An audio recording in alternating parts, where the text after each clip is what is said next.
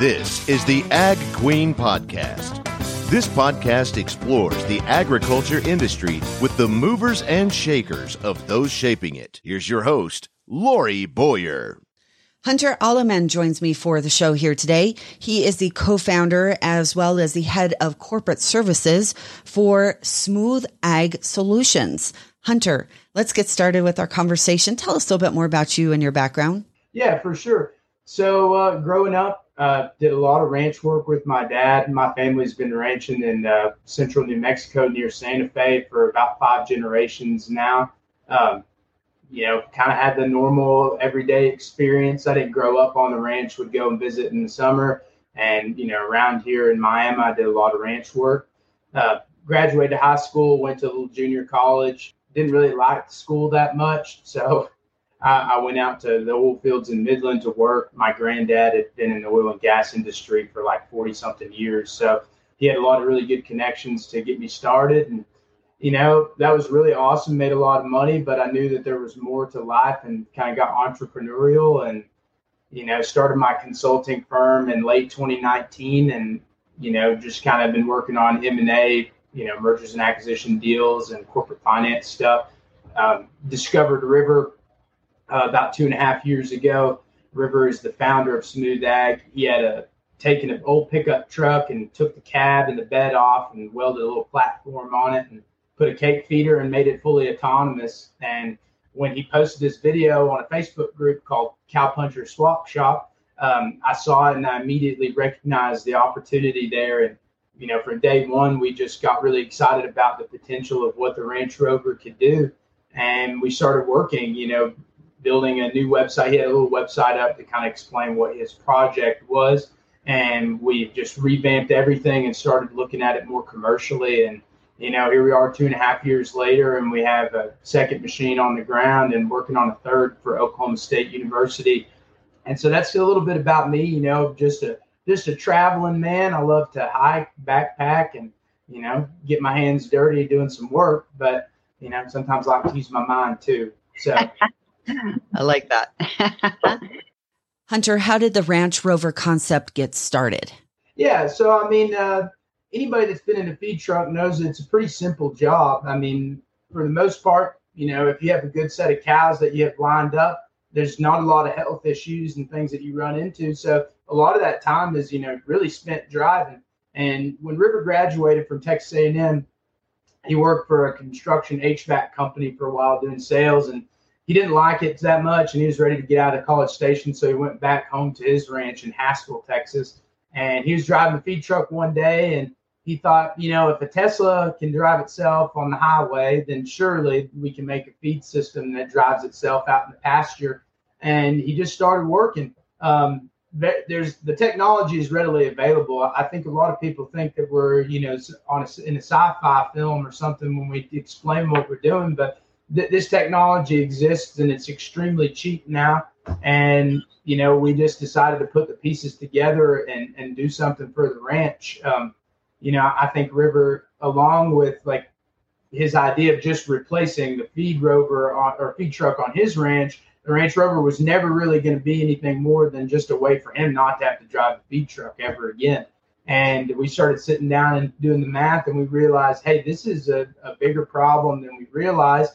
And, our ranches aren't that big, but you start talking about, 50, 60,000 acre places, and all of a sudden their drive times are several hours a day. So, it just doesn't make sense, especially with all these labor conditions and regulations, especially in places like Colorado and California that are really strict on labor. Hiring ranch hands isn't so simple if you want to do it compliantly. And so that's kind of how we started to really dig into this, taking technology that's readily available for what would be like drones and things like that, and, applying it to this system and developing it a little bit more to make it work on the ranch.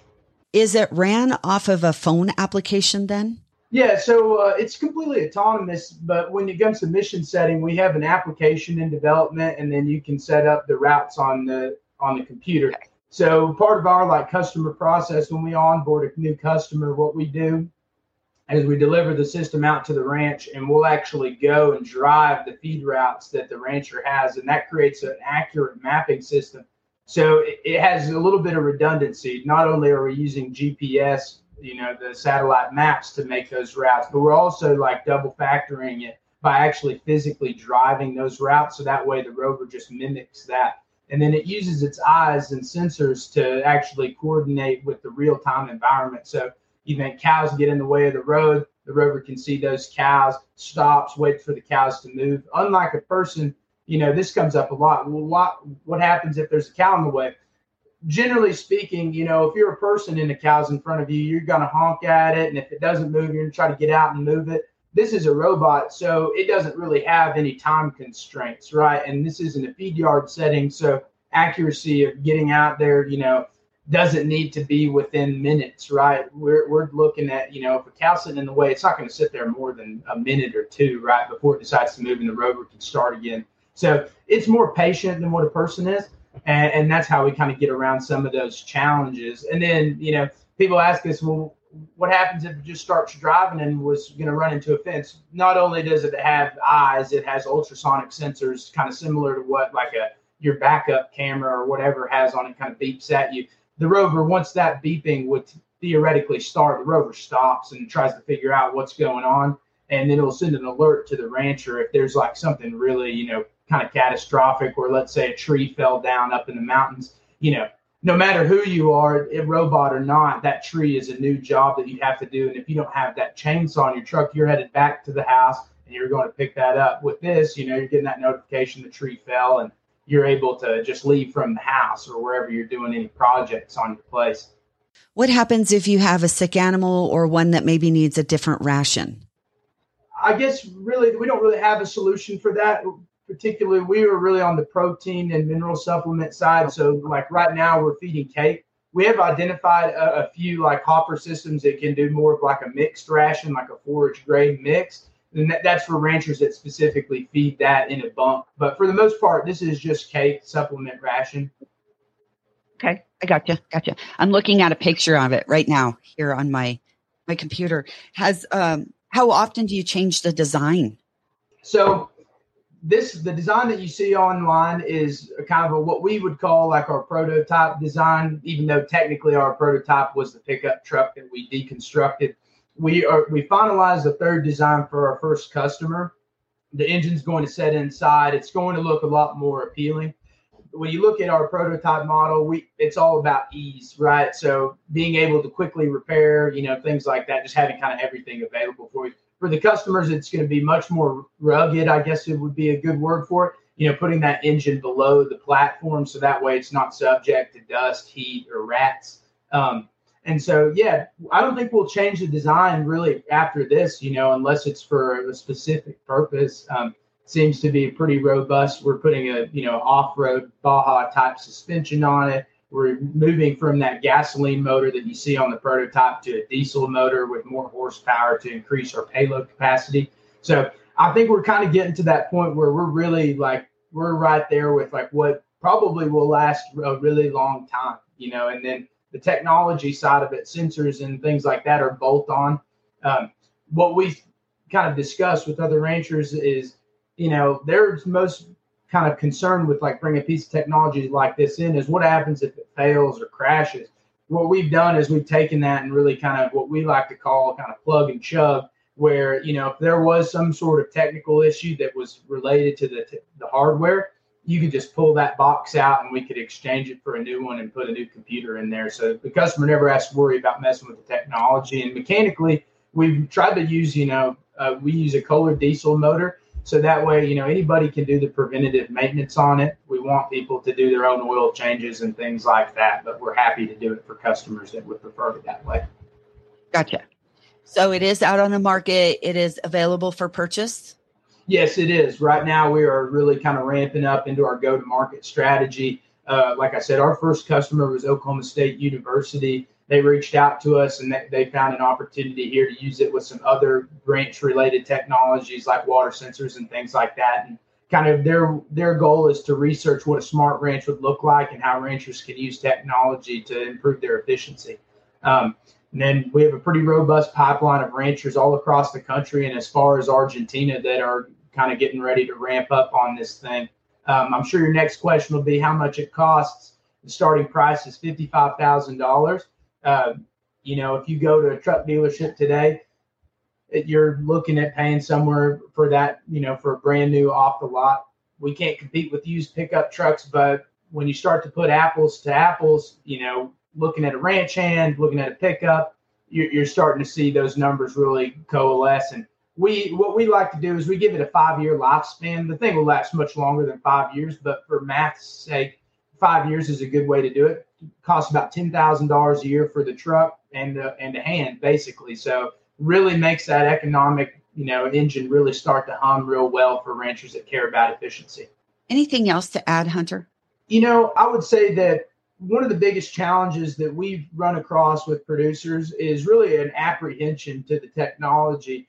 And I would say that we are not from the Bay Area. We come from the ranching background. This isn't some pie in the sky idea that was made by people that have never run cattle. And that's really important to understand, right? I mean, I think firstly, when ranchers see it, they really think about, hey, this is just some piece of technology about people that really don't know anything. And that's not the case.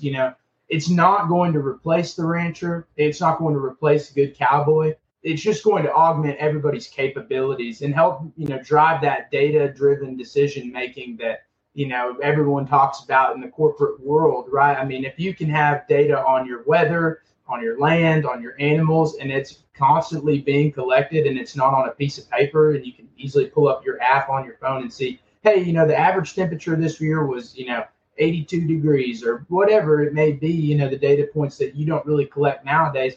That's really going to make a big change, especially when we look at the generational kind of shift that is occurring. With the average rancher being around 58 years old today, their retirement is coming up very soon. And younger people, when you look at inheriting a ranch today, you have your, kind of experience, and that's really about it, right? You got wisdom from the past and what you kind of know about the place. You don't have a ton of data outside of your herd to really understand what a bad year is or what a good year is in terms of the climate and, how that affects your inputs and outputs.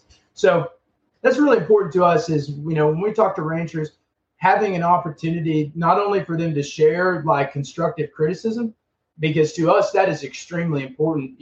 We've heard about gates, we've heard about, detecting sick cattle, and we're like, embracing those challenges to improve the system, because at the end of the day, like, we need this to work, not only from a business perspective, but like in my family's place, we can't afford to hire more people. It's truly a family operation, and Rivers is kind of the same way.